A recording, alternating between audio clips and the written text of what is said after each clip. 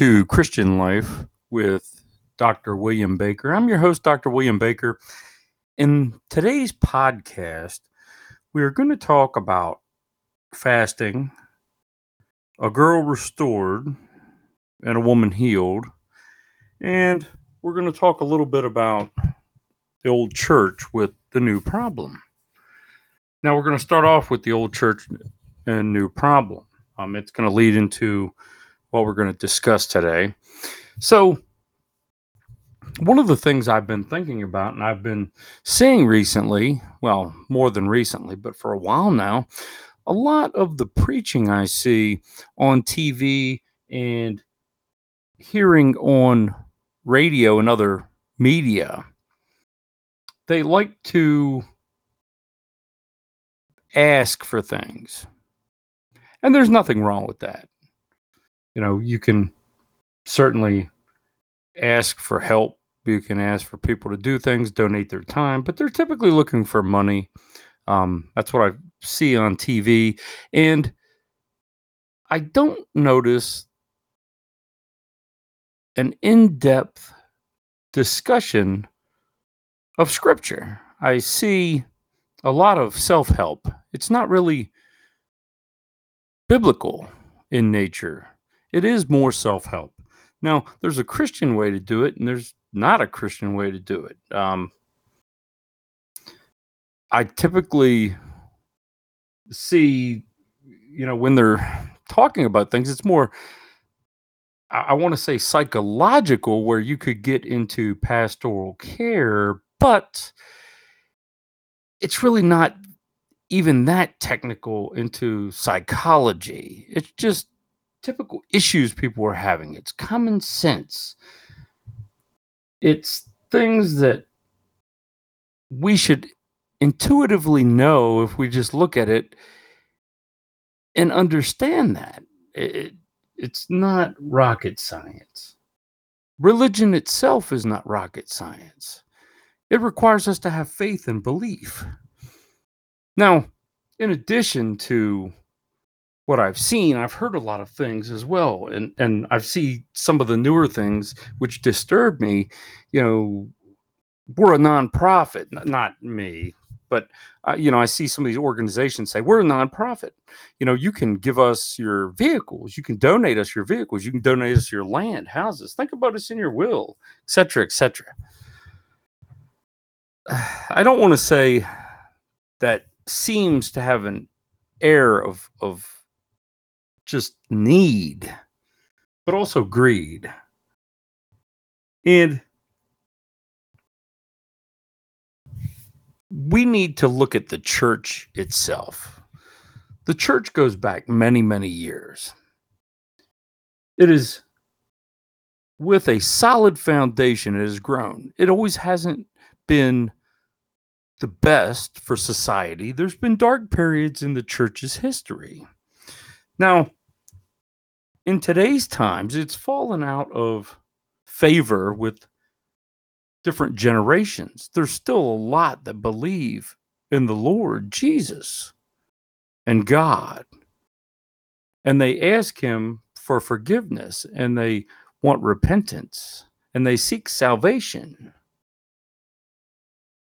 But the message that the priests, I find, the pastors, the others who are preaching in the churches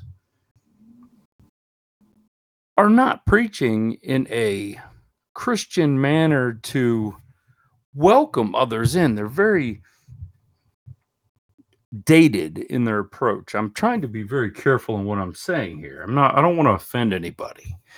So the church's problem is membership is typically dwindled. A lot of the smaller churches, while they're still being stood up, a good portion of those churches have gone away in favor of the mega churches that are out there. And you see them everywhere. And it loses some of that appeal. It becomes more commercialized and industrialized. Wall Street has its hooks in it. I don't want to say Wall Street, directly, but it's turned into a business. So the issue with the dwindling congregation, you're less than what you had parishioners. Look at what you're preaching and how you're preaching it. The message needs to be renewed. It's not the same old message. It's an underlying message, and you have to convey it differently. You can't keep saying the same thing from 100 years ago. You got to make it relatable. Today's generations, they're going to sit there and say, well, today's, the older generation is going to sit there and say, today's generations are so messed up. And that's the way the clergy is going to think about it in some respects, some clergy. And it's not that the newer generation's messed up. They've taken what we've given them and they've improved upon it. We need to accept them. We need to welcome them in. We need to change that message. They are better. They're younger. Where were we when we were that age? Think about that. And when we communicate that, are we talking to them or are we talking to our grandparents? Well, we need to think about that message and how we're going to communicate it. We need to reach out to community. A lot of churches and stuff, you don't see them leave the boundaries of their church. What are you doing for the community to get out there, to bring people in? Are you helping people in your community? Are you fixing their houses or replacing them? Are you, somebody who's had a fire and burnt out? Are you helping them with shelter and clothing and food and, the people that need it? The ones who are addicted, the ones who are on drugs, the ones who are having marital problems, the ones who are having psychological problems, spiritual problems. We need to go beyond the walls of what we have. The church just isn't the building. It's the people. The building is where the people can go and congregate. But that doesn't make the church. It's the people. And the people exist outside of the church. We need to do things outside of the church. We need to think differently. Bring some of that youth in and ask them, hey, what can we do? You come here, you're a parishioner, what would you suggest? It may sound odd. It may sound far-fetched. You may not understand it. That's okay. There's nothing wrong with that. Don't put the idea down. Just because it comes from somebody else and you didn't think it doesn't mean it's wrong. Excuse me. And there's a lot of that. The clergy's aged a little bit. It's getting older. So the message is unrelatable to the newer generations. And it's slowly slipped away. And then as these churches close up, they go to the mega churches on TV or the new, perfect example. I was in a bookstore the other day and I was looking for some items, religious items. And right next to religion, there's a spiritual section. And it's telling me how I can read the stars and attune with the rocks. And I'm looking at that and I'm like, it offended me a little bit. It's so close to religion. And I'm thinking, wow, you've got tarot cards, you've got rocks. I'm sorry, I don't know what crystals, whatever they're called, astrology, right there next to religion. Just like it's some kind of kooky thing, and it kind of offended me a little bit as a Christian that you put that right there. That'd be like, you put a satanic temple right next to Christian church. But there's more things that can be done to revitalize the church. But it starts with you. Remember that. If you hear this, go tell your priest, tell your preacher. Tell them there's things that can be done. Get in contact with me. I'll help you. We can revitalize things. It's never as bad as what you think it is. It just requires a change of thinking. And definitely, you have to have an openness, because change is not easy. People resist it. Now, in today's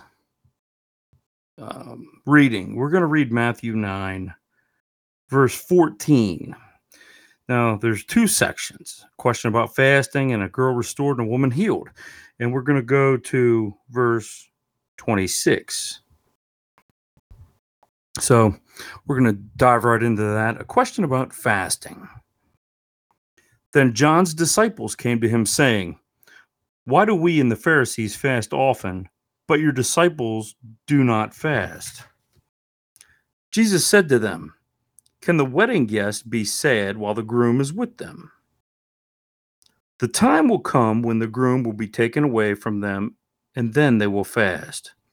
No one patches an old garment with unshrunk cloth, because the patch pulls away from the garment and makes the tear worse. And no one puts new wine into the old wineskin. Otherwise, the skins burst, the wine spills out, and the skins are ruined. No, they put new wine into fresh wineskins, and both are preserved." Just like the church, isn't it? It's one and the same, but it's different. And there's nothing wrong with that. So let's take a look at that.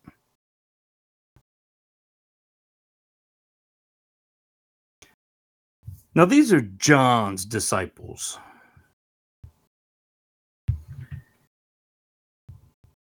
And they go to Jesus. And they say, "Why do we and the Pharisees fast often, but your disciples do not fast?" Now, John's disciples, they're following John. And John is a direct disciple of Jesus. And we know that the Pharisees are part of the Sanhedrin. You get the Pharisees and the Sadducees, who are the Jewish government, and that's the Sanhedrin. So it's like a two-party government system. And it says they fast often, but your disciples do not fast. And Jesus said, "Can the wedding guest be sad while the groom is with them?" So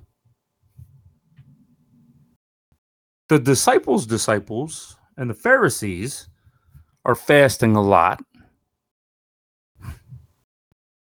They're subjugating themselves. And when you fast, you don't tell anybody about it. Because they can see them doing it, I'm sure that, they're making it known to others, but you're not supposed to. That's supposed to be something from the heart. But they're saying, "Can the wedding guest, be sad and when the groom's there?" Of course not. Of course not. But when he's not there, they're going to be sad. Why? Because then you've just got the bride. You've got no, and who's the bride in this case, right? It's the people. So the bride's there. When the groom's not, then they will fast. The disciples of Jesus will fast when he's not there. It's, in that case, it's a mourning inward thing. They're mourning his absence. And they say, "No one patches an old garment with unshrunk cloth." Think about that. If you get a tear in your pants and you put a nice new patch on it, well, now you've got two different kind of cloths. The old cloth has been stretched out. It's been washed. It's got some age on it. It doesn't have so much elasticity in the cloth, the fibers. The new piece of patch does. So if you put it in there in the old fibers, sew it in there or put it on top, when it does, and it shrinks up and stuff, or unshrunk, it's going to tear it. It's going to pull away. It says that. Because the patch pulls away from the garment and makes the tear worse. And no one puts new wine into old wineskins. What happens if you got an old dried up wineskin? You put fresh wine in it. It's cracked. It's going to leak out. It's going to go to the floor. It's going to burst. The wine spills out. The wineskins are ruined. So they put the new wine into fresh wineskins. And both are preserved. You've got the old wineskins and you get the newer wineskins. It's a different composition of things. The aging process can make a difference there. So you don't want to destroy that. You want them both to exist, right? But the fasting, going back to the fasting, they're mourning something. They're missing something. They're keeping something from themselves. Is it a kind of sacrificial thing? In a way. If they go to God and they're humble and they have faith. But if they knew God was there, would they fast? That's the better question. Now we move on to Matthew 9, verse 18. A girl restored and a woman healed.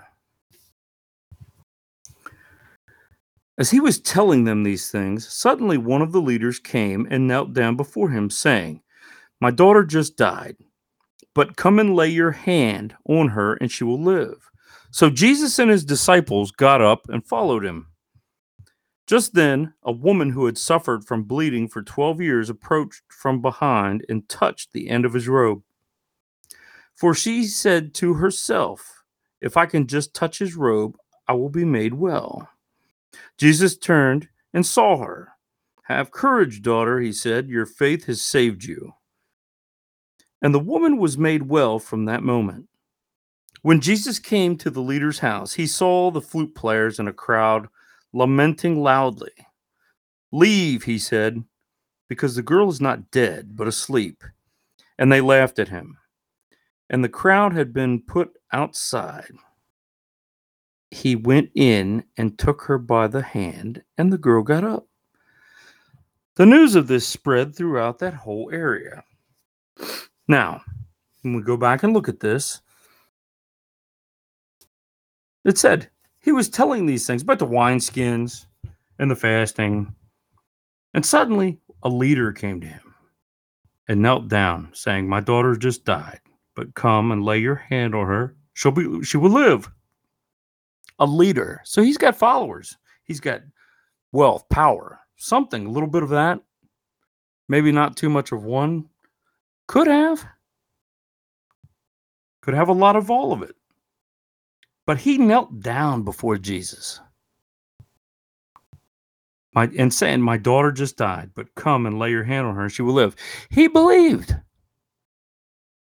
He wasn't living that lifestyle, but he knew of Jesus and he believed. And he knew that Jesus could come and heal his daughter from death. So Jesus and his disciples got up and followed this leader. And when they're following, just then a woman who had suffered from bleeding for 12 years approached from behind and touched the end of his robe. Now, she'd been bleeding for 12 years. So we know the Bible tells us when there's bleeding like that, it's considered unclean and you're not supposed to make contact, or you become unclean. You could pass it on. So for 12 years. So think about that. 12 years, very anemic, right? Weak. But she approached Jesus.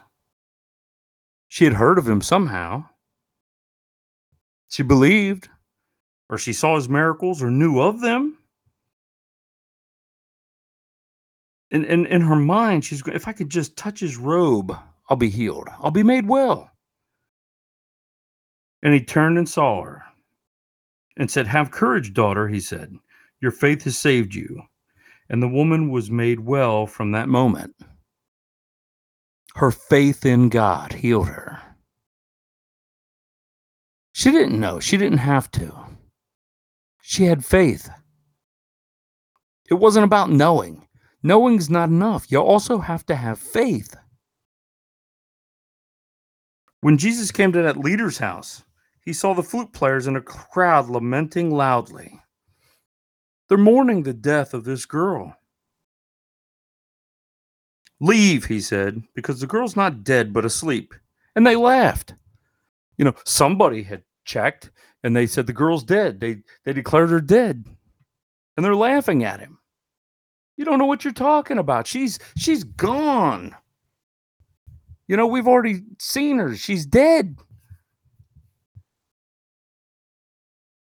And they laughed. And they've been put outside. They were put outside. They didn't leave. They had to be put outside of the house. And he went in. Now, he went in, and took her by the hand. And the girl got up. If he said she was sleeping, then she was not dead.